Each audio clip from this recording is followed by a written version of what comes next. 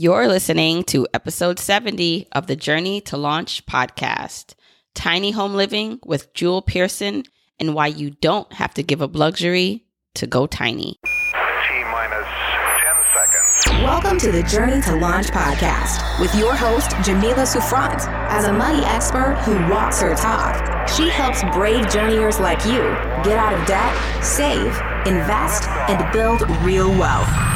Join her on the journey to launch to financial freedom in 5, 4, 3, 2, 1. Hey, journeyers. Welcome back to another episode of the Journey to Launch podcast. I'm super excited to have you tuning in with me, joining me, getting in this rocket. We're in this rocket together. We're blasting off to financial freedom, to living our best lives.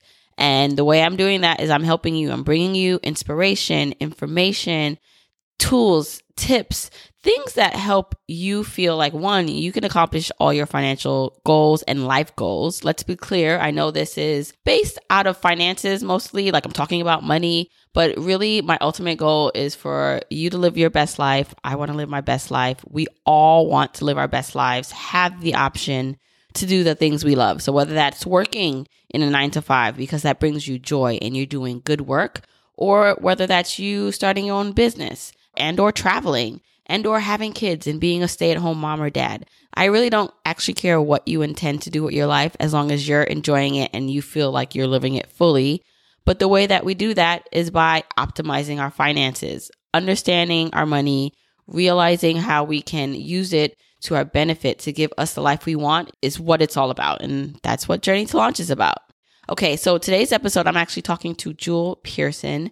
She actually lives in a tiny home. And what makes Jewel's story for me so inspiring and so unique is that Jewel is someone who's trailblazing in terms of the community for African Americans, because she is someone who's prominent in the tiny home community and she's also Black.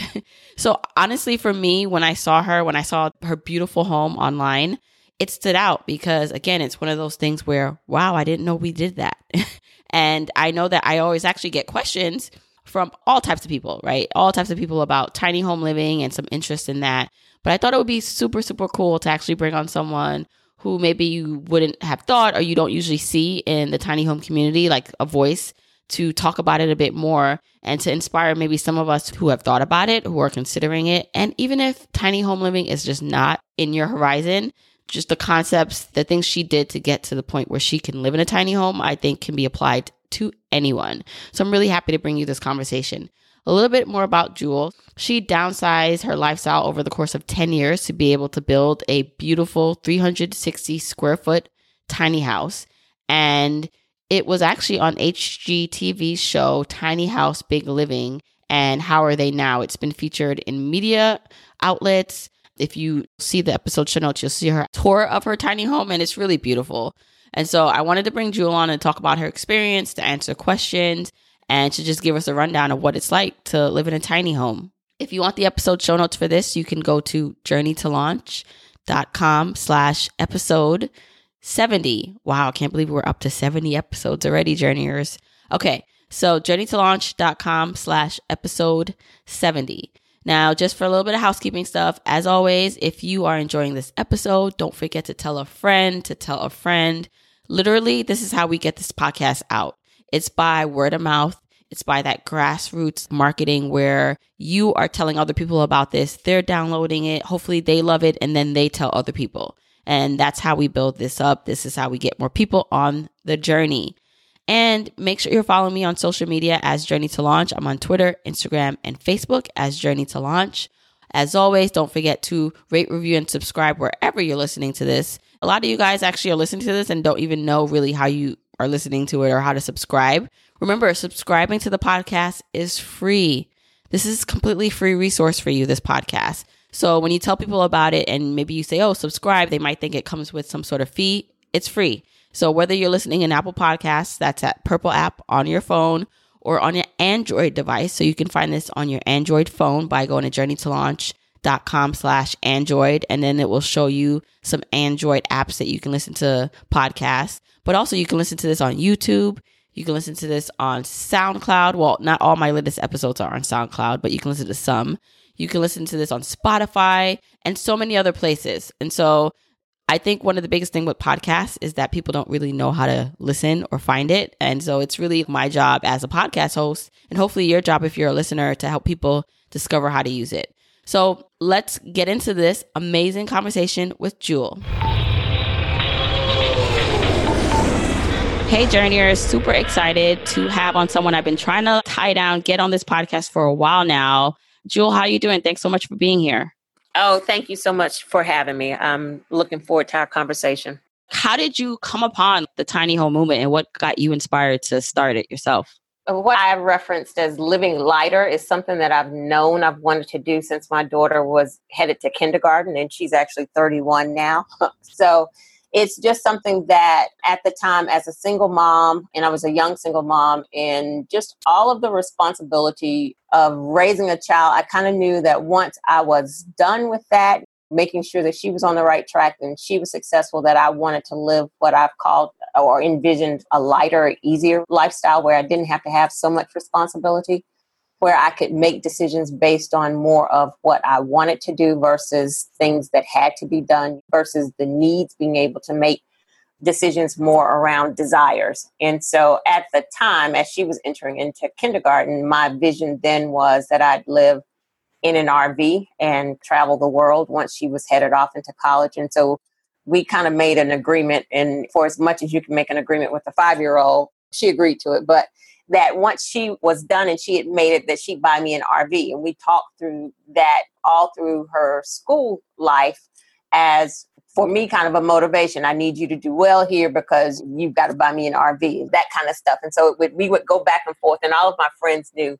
that that was kind of my idea. And then as she was headed off into undergrad and the dream started being at the point where I could start realizing it, I sold my house then. We lived in Atlanta in a 4-bedroom, 3-bath house. And so as she headed off to undergrad, I moved to Charlotte to be a little closer to her because she went to school at North Carolina Central in Durham. And I was kind of having mommy anxiety. So I sold the house. I didn't need all of that space, but I moved here to Charlotte into a 3-bedroom, 3-bath condo, and kind of started looking more into RVs. I had gone to RV shows and stuff, but then really started realizing that the RVs that I was interested in, it would require a full-time job plus some to buy the RV and maintain the RV that I was interested in. So I started just trying to figure out what the dream actually looked like. And over the course of the 10 years from selling my house to my actual build, I stumbled on a story maybe about 3 years before my actual build of a lady who had built a tiny house. And her story kind of resonated with me. She had gone through a divorce and was rebuilding her life and had built her home, and kind of in the position where she had lost everything in the divorce and decided she didn't want to be in that position again. That story resonated with me. The fact that she was building something that was smaller, but it was still more of a home than what an RV would represent, is something that kind of drew me to it. And then I decided that I was going to build my tiny house. Nice. And so actually you said a couple of things I want to get back into. And one of the things was that you made an agreement with your daughter at the time that she would help you or buy that RV for you. What was the motivating factor for that kind of agreement? So for me, it was kind of a goal, like, I need you to always do well because then it's going to be my turn. I think as she got older, probably it became more of a joke to her, even though I was really serious. And all of my friends knew I was serious. And so not necessarily putting the pressure on her, but yeah, this is the goal. You have to do well. So when it's my turn to kind of coast, and that's the way I envisioned it, kind of coasting. And she's done very well. She's actually a Harvard Law graduate, but she still hasn't bought my RV. So I still throw it up. Hey, you owe me an RV. But it was just kind of something that we went back and forth. I need you to do well because then it's going to be my turn. We kind of kept that between us. Mm-hmm. You know what? I kind of like what you're saying because I have kids myself, right? Not that you're saying, I've done this for you, so you need to do this for me kind of thing. But I like giving them the almost like because you gave her the responsibility or you gave her the impression that there was a responsibility, not just to like herself, but to her family, which was you, from all the things that you did for her and you're doing for her, that there's going to come a time where you have to pay it forward or pay it back or however you want to describe it. I'm sure, like you just said, she's very successful and hopefully happy with her life and her career. It's probably pushed her to have that kind of, it's not just about me. It's understanding that my mom, my single mom, worked hard to provide for me. And here's how I'm hoping to repay her one day. And that was kind of the thought process. We're working hard together. And like you said, kind of paying it forward. So when it's your turn and you've made it, then don't forget your mother, that kind of deal. Right. And it's funny because it's not as if you're saying she never ended up buying it for you. It's still kind of a running joke. So it's not like you really are just like, yeah, you owe me this. You have to give it to me. So I like that concept. I never thought of it before. Definitely. So you said it took about 10 years from selling your home to kind of finally building what is now your tiny home. You were inspired by someone else you saw whose story you related to. I'm sure there are a lot of people who think that I'm kind of over what society tells me I should be doing, how I should be living. But they never make those big changes. So what really prompted you, or what's that moment that you really said you have to do something different for your life? So for me, I really, really want to just be able to travel. And in order to do that, I realized I wanted to downsize my expenses. And so kind of like what you said, what society says. So growing up, my thing for her was to make sure she had the foundation and a home to reference. So growing up, she had the 4-bedroom, 3-bath house in the nice neighborhood. And then when I moved to Charlotte, like I said, I had the 3-bedroom, 3-bath condo because I still held space for her to come home while she was in undergrad. But then as she was headed off to law school, I kind of felt like I don't need to continue to hold this space for you. At this point, you're kind of going off into life. And I don't necessarily expect that you'll need to come back into my home, unless, of course, in the case of an emergency. So at that point, I had decided, one, I wanted to get out of the suburbs. My life was kind of transitioning from mom role into figuring out what's next for Jewel. So I was moving out of the suburbs into more of the uptown, what Charlotte calls their downtown uptown. So I was moving into the downtown area. And at that point, I moved into a 2-bedroom, 2-bath apartment. And part of my thing after I sold my house was I knew I didn't want to own a home anymore. Not that I have anything against home ownership. I still wanted the flexibility to be able to move about and do things a little bit differently. And selling a home is more of an anchor versus a lease. And if I need, I can break a lease should I need to break a lease. But there's a time frame there that allows me to make some different moves with the lease. So I moved to the 2-bedroom, 2-bath from my 3-bedroom condo. And moving from the house from Atlanta to Charlotte, I downsized a whole lot. I actually had a 2-car garage full of stuff that I got rid of, stuff that you end up having in the attic for 10 years, boxes and closets, stuff that you haven't really looked at. I donated furniture because I had at one point had been married. And so some of the stuff that I had was kind of joint stuff. And I decided as I was moving forward, I just wanted stuff that represented me and my journey. And so I didn't bring any of that stuff with me.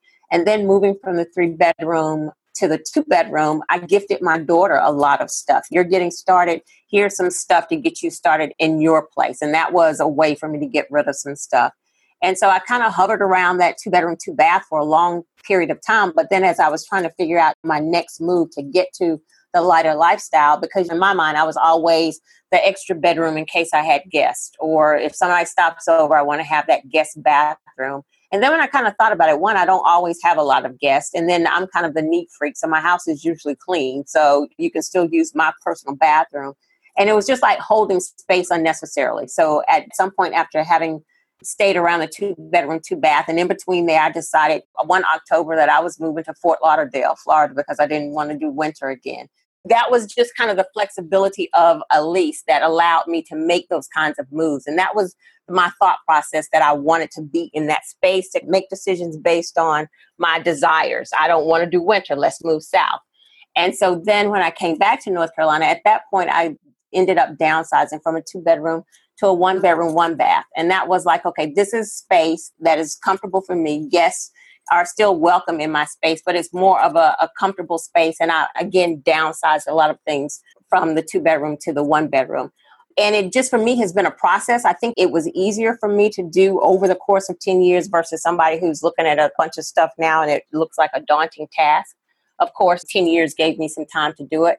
But I'm also the person that I still have some stuff in storage. And I feel like I'm the world market shopper and the Pier 1 shopper. So I have a beautiful bedroom suit that I'm just not ready to get rid of. And so my thought has been either when my daughter buys a house, it's still going to be mine, but maybe I'll put it in her house for the guest bedroom for when I'm visiting. Or I've said maybe like when I was going into the tiny house, I believe in following a dream, but at any point, should I decide I want to follow a new dream, that's okay as well. And I was like, okay, so if I don't want to do the tiny house forever, I'm going to want this bedroom suit. I went all around the city trying to get the pieces for this bedroom suit. So it's really important to me. But I feel like what I'm still saving in my house, I built my tiny house. I own it. I don't have a mortgage on it. I pay a lot rental, which is a lot cheaper than anybody's mortgage. And then I pay for storage. I'm still saving versus what I was paying to live in Uptown Charlotte in a 1-bedroom, 1-bath. It's a fraction of what I was paying there. So for me to get to the lighter lifestyle, I want to be able to move a lot freer. I want to be able to travel. And that's kind of what was my motivating factor to get me into the tiny house. Mm-hmm. And we'll get into kind of the specifics of the tiny house and how big is it and the layout and things. But I like that for you, it wasn't an immediate, a huge home to a tiny house. You kept downsizing, which then made the idea more palpable, more livable, because it was like, okay, you're slowly able to get yourself comfortable with it. Absolutely. And then the other piece of that is I also designed my house. And we can talk about that. So it was an easier transition, even going from my apartment to my tiny house because of me designing it. I want to ask what you did for your career, if you can share that, because just wondering how that was weaved into your journey. So I am a project/product manager, and I've worked in the financial institution for maybe about 13 years now here in the area. The bonus for me is that I do work from home. I've worked from home since about 2007. I'm still in corporate America, but I do have some flexibility. As long as I can get to the internet, I can work so that I'm not tied down to one location. You said you were working at a work from home situation from 2007. Did you seek out that kind of position, like a work from home situation, or were you kind of always in a company that allowed you to do that? No, the interesting thing, so I started working in the financial institution when I first moved back to Charlotte in 2005. And interestingly enough, the way I ended up working from home initially was I had blood clots. I had blood clots in my lungs in 2007 and was hospitalized for 6 days and just going through the recovery that was, I would say from July to March of the following year, just kind of recovering from blood clots. I had the blessing of being able to work from home during that time as a contractor. And it was the challenge of that recovery and being in a position where I worked with a good team that they were okay with me working from home because it wasn't something that was necessarily common. And somehow since that point, I have been able to stay in positions that have allowed working remotely. The teams that I work with, most of the teams are remote, so it doesn't make sense to have to be in an office when you're talking to people in the North or on the West Coast. So it has just kind of worked that way. And now at 11 years of being able to work remotely, I think I would lose my mind if somebody said, you've got to come into an office.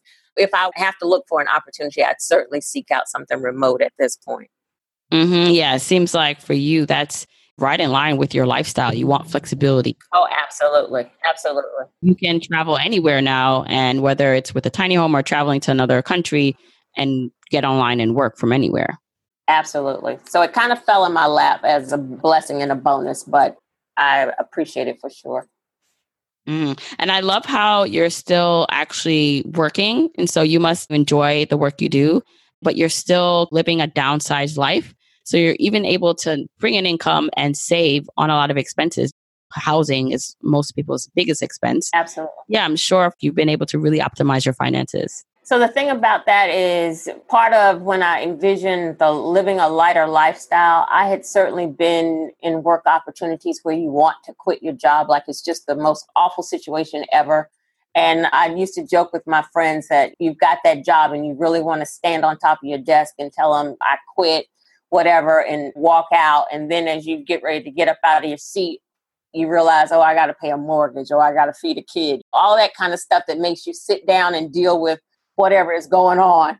And so I had always said that I wanted to get into living in a lighter lifestyle so that I, again, around employment, I could make decisions where if I wanted to quit a job or if I needed to seek something out, I didn't have to make all of those decisions based on what is the salary, so that maybe I could pursue something that I enjoyed that maybe didn't pay as much as I was used to making, but I could pursue it because I enjoyed it. The funny thing about that is, though, I absolutely love my job. And so it's been a long time coming and it's been a blessing, but it's like, okay, there's really no reason for me to quit my job because I enjoy what I do. I enjoy my team. So there was a time a little over 2 years ago, Thanksgiving will be 2 years, where I transitioned from a contractor to a full-time employee with the company that I'm with. And there was a gap in employment as they worked things out. And the gap was almost 2 months. It was supposed to happen very quickly. And I didn't expect that I'd be out of work for a couple of months. But the bonus for me was I was living in the tiny house and I had to rely on my expenses or less. Unemployment kicked in, some of my savings kicked in, and I was okay. And it was something that wasn't expected, but because my numbers were lower, it was manageable, even though it was unexpected. So that was the bonus. One of the things that I've had to figure out, which was something that I talk about in the workshops, my tiny house that I built, I paid out of pocket for it. So after building it, there was almost a 2-year kind of recoup period, trying to get back on top of my finances. And so it is now just kind of at the point where I'm able to realize more of what I expected out of living in the tiny house. It wasn't immediate realization. It's been more of rebuilding because there was such an outpouring of finances in the beginning. Everything you're describing is the goal of most of us in the FIRE movement and the financially independent retire early movement. And I know before I hit record, we're talking a little bit about that. And essentially what we all want, I believe, even if you don't know you're on this path of being financially independent, is that you want options and you want to be able to work. It's not that you don't ever want to work. It's just you want to be able to do the work that you love. And if you can't, you be able to stand up and walk out of a situation that's not serving you. Exactly. And you can take your time to find the next thing or to find your passion or find a way to bring some value into this world. And so we'll talk again more about what the FIRE movement is and where you see yourself on the path, but that because you've downsized, because you've chosen this life, this lighter life, it puts you in such a better position now to even demand or at least have a priority of this work schedule that you have and working from home. Right. I love that. Let's get into the tiny house. So how big is your tiny house? How many square feet? So if you count the 2 lofts that I have, the interior space is 360 square feet. I enlarged my screened-in porch. And so my screened-in porch is now another 80 square feet. But it's not heated space. So the interior of the house with the 2 lofts is 360. So let's get into the design. When you started to build and design this tiny home, I know you said at first you were thinking about the RV, but then why did you decide not to do an RV or the other possibilities of tiny home living? So years ago, I'd say I probably have some expensive taste. And years ago, after attending some of the RV shows, I realized the RVs that I really, really like can cost as much as a huge house. So some of them are in the hundreds of thousands and up, 300, even 500,000. So I just realized and ruled that out quite a few years ago as not necessarily the direction that I wanted to go, just from a standpoint of cost.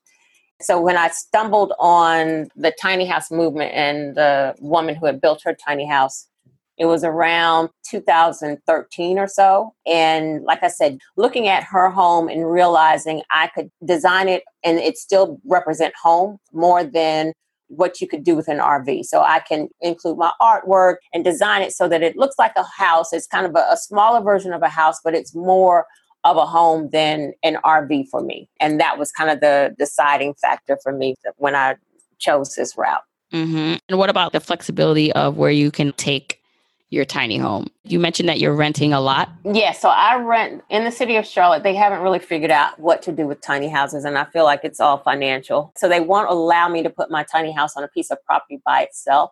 So I am actually in someone's backyard. And fortunately, I was able to find someone who has a really nice size backyard. And it's close to the uptown Charlotte area, which is the area that I'd been in before. So I kind of have the best of both worlds.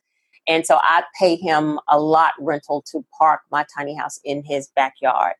And a tiny house does offer the flexibility for movability. My house is kind of on the larger size. And when I first built it, I did imagine moving it more than I actually do. But I also am more of a visual person than conceptual. So as it started being built and I realized how big it is, all of the windows that I have, and then you realize, okay, so all of my money is tied up in this house. I don't necessarily want to move it as much from a standpoint of my own sanity as I thought I would in the beginning. The house itself is 28 feet. So with it being this size, I hire a professional tow driver to move it for me. But for me, that's fine because I kind of feel like Charlotte is the home base and I won't move my house as much, but I still personally have the flexibility to move myself about. And so I still feel like I've accomplished what I wanted to accomplish with building a tiny house. Now, other people who have the smaller homes, they can hitch their house up and move it more frequently than I can. But if I was going to move my house, most likely wherever I move it to, I'm going to at least be in that spot for at least a year or more if I'm going to go through the expense of moving it. And so when you said that, Charlotte, and I'm assuming other counties and cities also may have not this issue, but they don't know what to do with the tiny home movement. Say your lease with this lot is up or the owner doesn't want you anymore. Is it you would just have to find another owner willing to rent to you a lot, or how does that work? So yes, that's what I would do. Every city, county has different rules on how they deal with different things. So it is on a case-by-case basis. There are actually some cities that are very welcoming to tiny homes. If for whatever reason, and there's kind of a gray area. So if the city were to say, we need you to move your house. And I always say I'm kind of off the radar. Initially, I tried to ask for permission and put my house on a separate lot because after I built the house, I was in an RV park and I had some problems with racism, which is a whole different story. But I was planning to move my house then to another lot, and it was a totally standalone lot that was in an area that was zoned for mobile homes. And I went to the city to ask them permission to put my house on this lot. And they initially said, yeah, would like to consider it because we know tiny houses are coming. And then I kind of think it went up the chain and somebody just said no. And they came back and said, no, it's not an option. So then I decided to kind of go what I would say off the radar. And so there's a gray area as to whether it's actually legal or illegal. And usually when you end up having problems, it's because somebody has called in to report you. So if the city, for whatever reason, said they didn't want me to be here, or the property owner, like you mentioned, decided that he didn't want me here anymore, I would still do the same thing as I've done. And I actually have found the places that I've moved my home to on Craigslist and would do the same thing, find a property owner that would be willing to have me as a host. I might even go back to, I had a wonderful property up in one of the suburbs and I wanted to be closer to the city. So if something were to happen, I know I could go back in that direction and park there again and just deal with it being a little bit out of the city. Now, why do you think, you said money, but why aren't cities and municipalities more welcoming or allowing people like yourself to have tiny homes? So like I said, it varies from place to place. So there are some places, I don't want to throw everybody under the bus, but there are some places that are welcoming to tiny house communities and they kind of get it. I feel like some of the cities just haven't figured out. For me, I feel like it's financial. It's my personal opinion.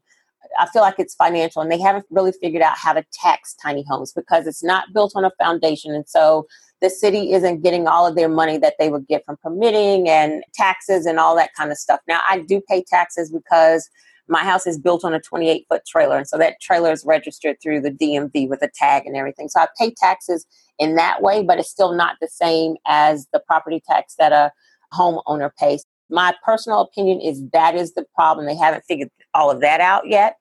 It would behoove most cities to have figured out because mostly everywhere has a housing crisis. And this would be something that would address that. I just feel like for the most part, they're behind the times. We're having a lot of conversations with different cities. Some cities are still coming on board and others are just a little bit slower to get on board. There are some discussions that have happened where within the international code, which is what most cities follow as far as regulations for home building, there have been some addendums to that code to allow tiny houses on foundations to be built because also some cities have some requirements as to how small a house can be. And a lot of cities say it can't be less than 500 square feet and it has to have this number of rooms. So there has been some change to the code to allow tiny houses on foundation. And then the next movement is to work on that code to change it to include tiny houses on wheels. The challenge, though, is that with a lot of the tiny houses being built by individual builders and those types of things and not necessarily being regulated, some of the code needs to be written to make the requirements. Your tiny house has to be built to this particular standard, blah, blah, blah. Mm-hmm. So it's a lot into it. Hopefully change is coming and the cities will get on board. Like in Detroit, they have a big movement around tiny homes because they recognize it's a solution for homelessness, or it's a solution for the housing crisis. So some cities are trying to get on board. Well, I was actually going to ask you if there's a resource or list, or someone can find a list of cities that are welcoming to tiny homes. So that way, if someone is interested in this and really want to do some more research, they can see, okay, where maybe can I go and live this lifestyle? I don't know that there's a master list. There's a site, I don't know the website, Google tiny home community or tiny house community, I think it is, that kind of shows some of the cities that are welcoming. The rural areas are generally more welcoming to tiny houses than the urban city areas. But I think the tiny house community site provides some of that information. But then again, it's also going to be based on the person's local area as to what the rules are. I built not necessarily asking permission in the beginning, knowing that it would work out. And there are a lot of people who I guess we would call ourselves the early adopters, built and you'll figure it out. And then there are some people who kind of want to wait until every area or their area is okay with it. And so there's still some people who, if you've got friends and family with property, and definitely if it's not a community with the HOA where somebody's going to complain for sure, but if it's some property out and kind of spread out and that kind of thing, people are still building and just kind of, I'm going to build and place it here and we'll figure it out from there without asking permission up front. Right. Okay. And I will probably afterwards try to get some of those links and put it in the show notes. Okay. So let's get back to your specific tiny home. It's a 2-loft tiny home, 360 square feet. What were like the most important things for you when you thought you were designing this home for you? And I think that's key to anyone, to make sure that you are designing a house that works for you. So I am a little bit older. I've lived in some very nice spaces, and I would probably say I'm pretty particular. And I knew that going into this decision, that in order for me to be able to do it long term, it would have to be something that I loved. And so I did my research, did a lot of research into how to build a tiny house and what needed to go into the tiny house structure, because it's very different from building a house on a foundation, and then moved into designing. And my sister is an interior designer, so we kind of partnered to, I paid attention to my space. In my early research, there weren't a lot of tiny houses available to visit. There were very few. When I started the research and was getting ready to build, there was one that was in Tennessee that I went to visit, and it was a 24-footer, and I went to visit it during an open house and kind of realized it was a little bit tighter than what I was interested in, and then kind of made the decision that I was going to build a 28-foot, which would give me more bathroom space. And like I said, I was paying attention to, in my 1-bedroom, 1-bath, how I used my space, where I was most of the time, knowing that it's important for me to have plenty of sunshine and light. So that's why my tiny house has lots of windows. My home usually is the gathering spot for friends. So it's a tiny house, but I didn't want people to just X me off the list and we're not going to visit Jules. She lives in a tiny house. So I wanted it to still be comfortable. So it was key to me. A lot of tiny houses will build in their couch and build in storage up underneath it. For me, I really wanted a real couch so that it would be comfortable. I also wanted to have a nice sized bathroom. In all of my spaces, I've always had nice counter space for my jewelry and perfumes to sit out. And I still wanted to maintain that so that it would still be home for me. And then I also have a walk-in closet. I didn't want to alter my lifestyle so that at this age, I didn't want to feel like I was starting over or making myself so out of sorts that the new normal just wasn't comfortable, because I knew that wouldn't work for me. So I have a walk-in closet, and I also wanted to incorporate my art, and so that it would be home, the things that I've pared down to that represent home for me. And I would want them to be part of my new space because that's home. And so those were all of the things that I had on my list. One of my researching things was there's an on-demand water heater. In a small space, a lot of tiny houses go with just a small water heater tank. And for me, I didn't want to have to time my showers to, you're going to run out of water in 5 minutes. So part of my research was figuring out how to not have my hot water run out. So on my list of must-haves was also something related to an on-demand water heater. So those were the kind of things just over the course of time, paying attention to the things that were home for me, the things that were required, the must-haves and the nice-to-haves. And one of the nice-to-haves was to have an outdoor space, which ended up, that was on my nice-to-have. And that ended up initially with my balcony off of my master loft and my screened-in porch. Mm-hmm. And again, everyone, you're going to be able to see these pictures in the show notes and on Jewel's social media pages, which we'll link. But now I'm curious to know the cost. So what did it take to be able to do this? So when I built my house, my episode was featured on HGTV. And when I built my house, again, there weren't a lot of houses to compare to at the time. Also, I was figuring out all of this stuff on my own. My builder wasn't helping me with figuring out the cost. So from the research that I had done, I had compared my tiny house to one that was on the market, and I had doubled what I thought the cost was going to be. So I had budgeted that my house would cost me about $40,000. And then going into it, windows are very expensive. And I didn't have previous build experience or anyone that I could rely on to assist me with this. So my house ended up costing me maybe about $85,000. In hindsight, I've wondered if I had really known how much it was going to cost me, would I have still built? And the answer is probably no. Or no, not at that time, because I didn't necessarily have all of that money put aside. And I kind of had to work through pulling it together.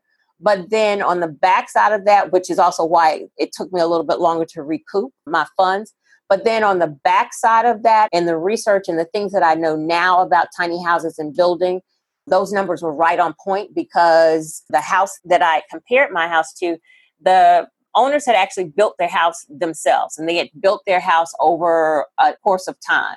I built my house using all contractors. I built it in 3 months. I have a whole lot more windows and upgraded things in the house. And so my numbers were right on point for where it should have been. I just didn't know that up front. And if I were to build my house again now, it would probably cost anywhere from around $100,000 up.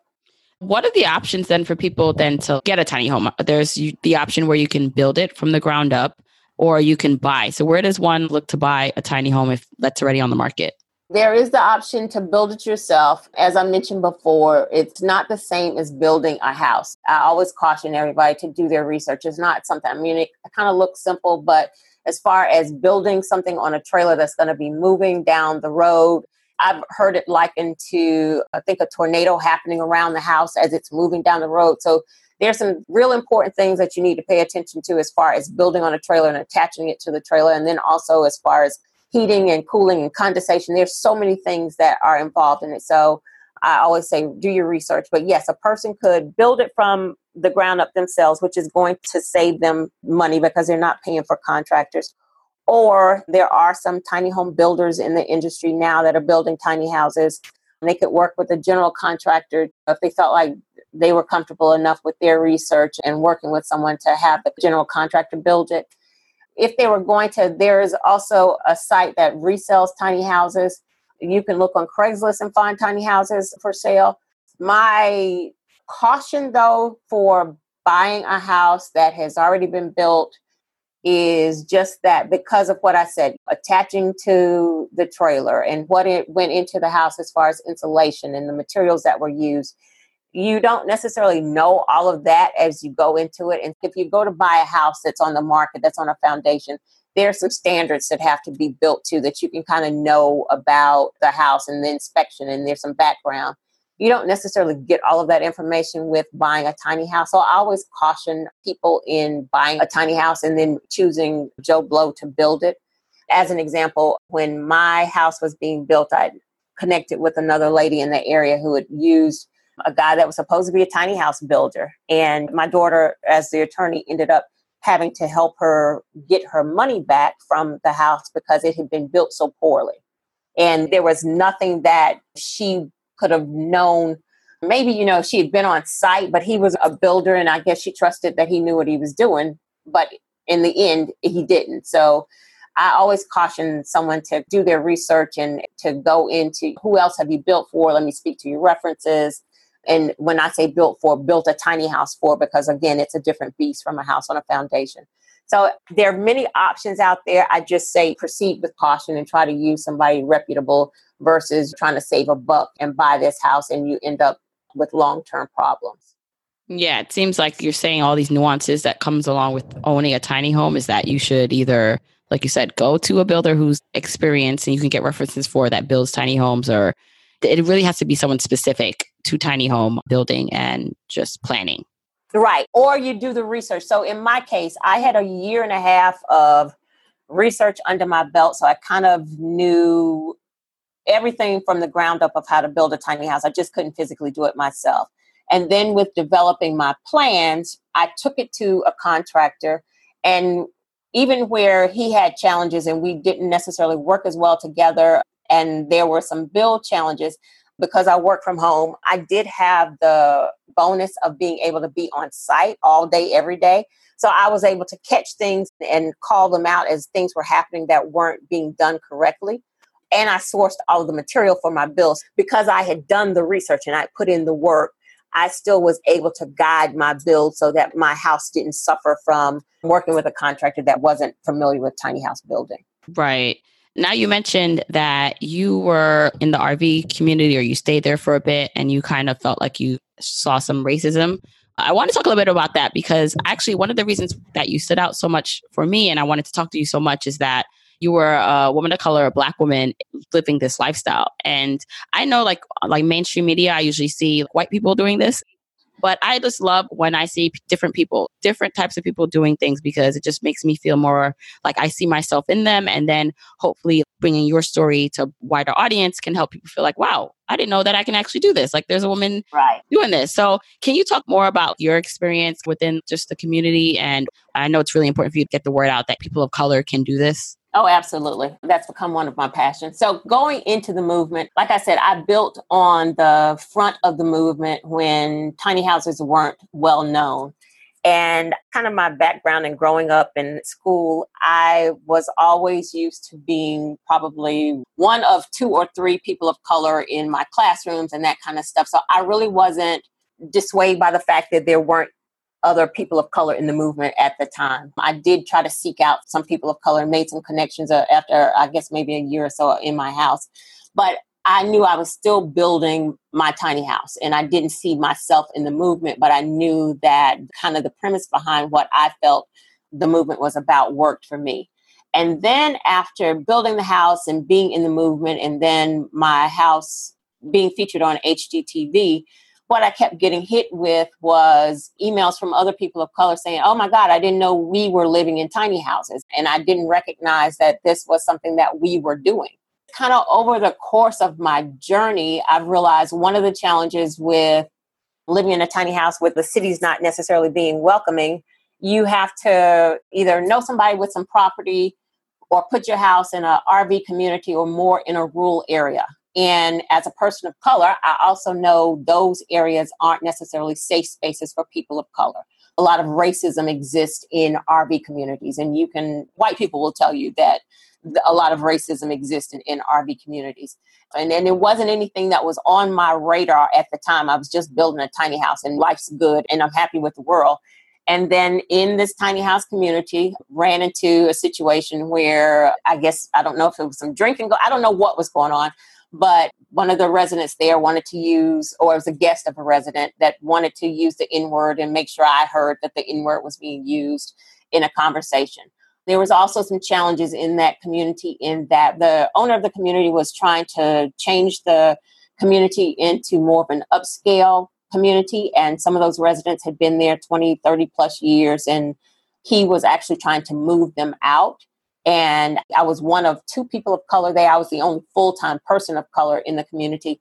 And as he was trying to move people out, he was raising rents. And their point of reference for why the rent was being raised ended up in my lap. Well, okay, so she's here with this fancy house. They actually called it the condo on wheels.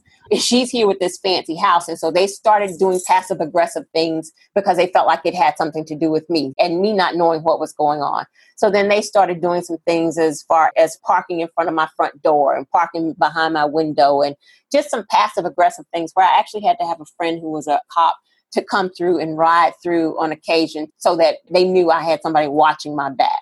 And then I knew it's time for me to go because this isn't the area that I want to live in.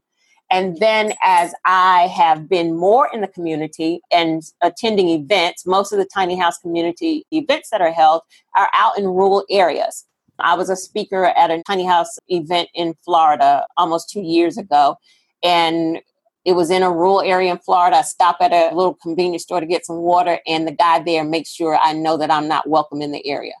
And so I have just tried looking around in the community and realizing there are some people of color in the community, but they aren't necessarily represented. And so a lady early on in the movement sent me a note and she said, "You're the Harriet Tubman of tiny houses." I know I'm not doing any fraction of a level of what Harriet Tubman has done, but maybe the first person of color that a lot of people were able to resonate with that lives in a tiny house.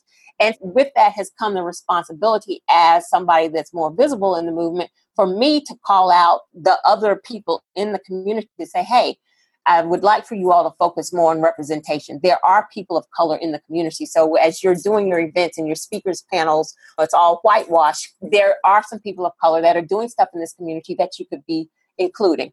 That hasn't necessarily been met with welcome arms. And it's kind of something that I've had some trouble over the last years with that message, that it's not necessarily being received well. So that has been a challenge for me. But I've taken it from another perspective in that I just want to show my home to people of color, because the other thing that I've realized is white people in the movement early on, they've had the nice houses and they decided that they were downsizing. We've done this. We've made our money. We're going to sell the house and we're downsizing because we want to do something different.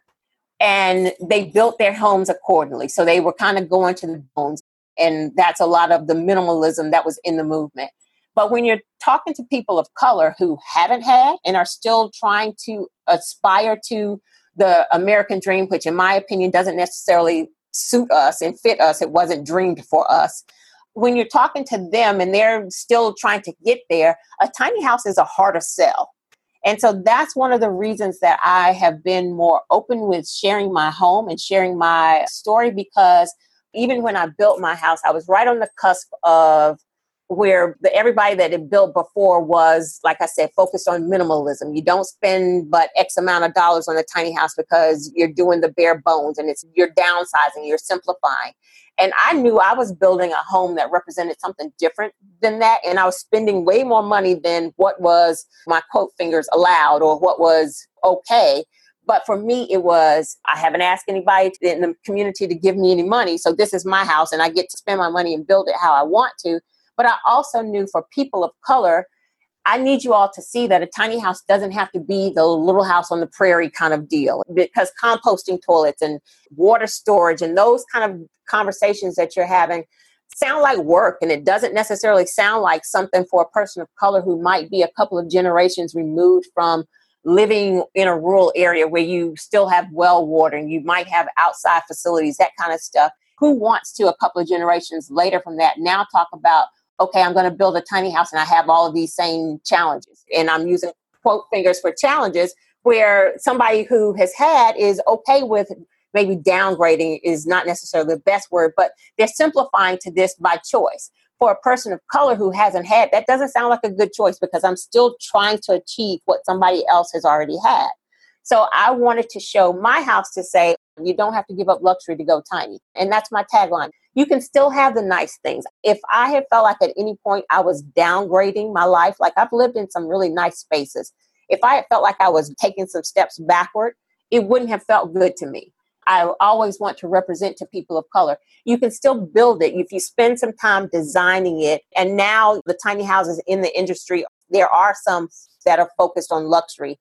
But now I wanted to show people you can still build a home and it can still be a nice home and you can still have nice things at a smaller scale and still be able to save your money. My thought process is for people of color who are losing their property because they can't afford property taxes, or farming is no longer really making the money that needs to be made. Build a tiny house community, or your family build these tiny homes on the property. And so now you're helping that property owner keep their property. And that's wealth building. That's how you build wealth. And that's how people are able to save money. And so the dynamic changes so that you're able to see, I do see myself being able to do this, and it looks a different way, but it's also appealing to me as a person of color. There's so many similarities between this tiny home movement, and there needs to be a wider representation of different types of people doing this, and how important it is to see yourself and others to see the people doing it as like they look like them, they sound like them, because that encourages people to do it. And it's so similar to the FI, the financial independent movement, because it's the same kind of discussion where the people at the forefront, they look a kind of way, you know, they're usually like white men in tech. Now, I'm not saying all people in this community are like that, but that's the stories that are being talked about more. But then there are women and Black people and Asians and so many different types of people on this journey in the FI space that are doing it, but there maybe are not in the forefront, not yet at least. But I know that there is a big push in our space, in the FI space, to tell more of these stories. And because for me, starting Journey to Launch, it was important because I started listening to podcasts, reading blogs about the financial independent movement, and I was so inspired. And while it was amazing, I didn't really see anyone that looked like me or that was reaching out and getting more voices on different types of opinions and the diversity that I wanted to see, which is why I created my platform, because I'm like, well, if I don't see it, I'll just create it. And I'll make a conscious effort to show all parts of the journey and all the different types of people on this journey. Because like you said, for a lot of people listening, they might think, whether it's the tiny home movement or FI, if they just found out about this, right?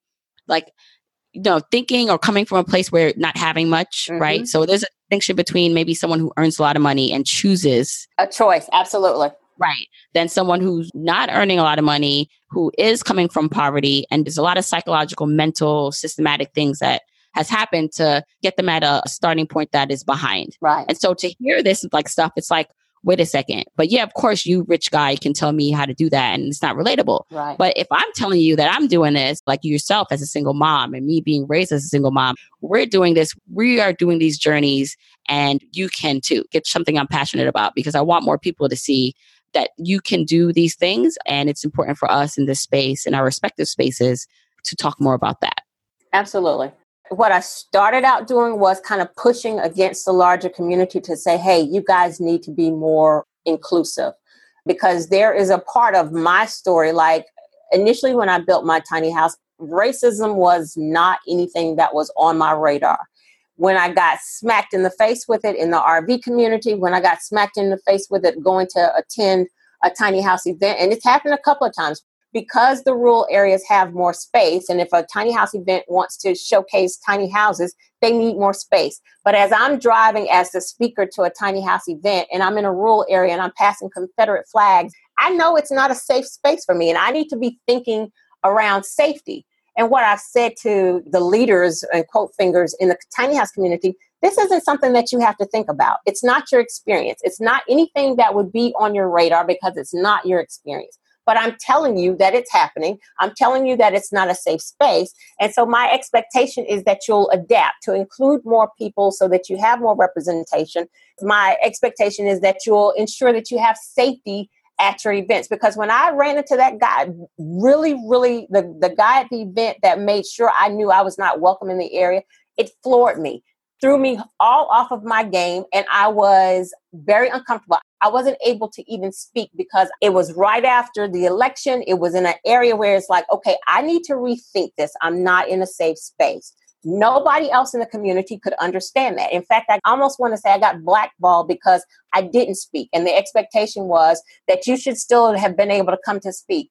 And my thing is, if you've never been a Black person in a space where you're uncomfortable and you're not welcome, you don't know what that feels like. And then my priority had to be at that point was my safety, not for me to come and speak to people who want to talk about tiny houses when I'm not feeling personally safe. So I've created a space with Dominique Moody, who is also a Black woman in this movement, Tiny House Trailblazers, so that we're talking about those issues. So if you guys don't want to necessarily be inclusive, we're going to create our own space so we can talk about this thing, because there are conversations that need to be had around racism. There are conversations that need to be had around safety. There are conversations that need to be had so that we're talking about why this movement should be inclusive for people of color and what this means for you for wealth building. And then, like I was saying before, I've always operated in spaces where I've been one of 2 or 3 people of color. And I've been okay with that because that's my personality. I'm going to push and do what I need to do. But then in building my house, and some of the comments and the notes that I've gotten from people, or people would come to an event and said, until I saw you, I didn't think this movement was for us, or you're the reason that I'm now interested in it. Or I was interested in it, but didn't see anybody that looked like me. So I kind of thought I was crazy and wasn't pursuing it. So then I realized for some people that representation is everything, so that they can say, here's somebody else that's doing it, just like what you said. And I've had people say, my family has thought I was crazy as I've talked about this. And then I go and show them your house. And then they are like, oh, I get it. I could live in that. And that happens a lot when I offer tours. So when people come to my house, and sometimes it's the husband, or it's a person and their mom isn't feeling the tiny house movement because for them, they want their daughter to achieve the American dream. And then they step in my door, and it happens right at the door, where I can see the mindset where they're looking around, because usually people say, oh, you live in a tiny house, and they hold their hand together like it's a box. And then they hit my door and they say, oh, I could live here. This isn't what I imagined. And that has been what I've wanted to represent through Tiny House Trailblazers, to change the course of the conversation. I'm no longer worried about being inclusive. To me, it's kind of representative of the entire world at this point. I'm not going to be fighting anymore for inclusion. What I'm going to do is work on this space so that I can represent what this is to people of color. And what I say for Tiny House Trailblazers is we're not being exclusive. We just want to ensure that we're always included. And that's important. Yeah, that's really, really important. Another thing that I just wanted to quickly talk about, because it so lines well, is the financial independent movement. More of that. And for you, what your thoughts of it are, because you said you didn't really know about it until we started to have the conversations offline. And so now you kind of know a bit about what it is. What are your thoughts? Do you see yourself now consciously trying to pursue this?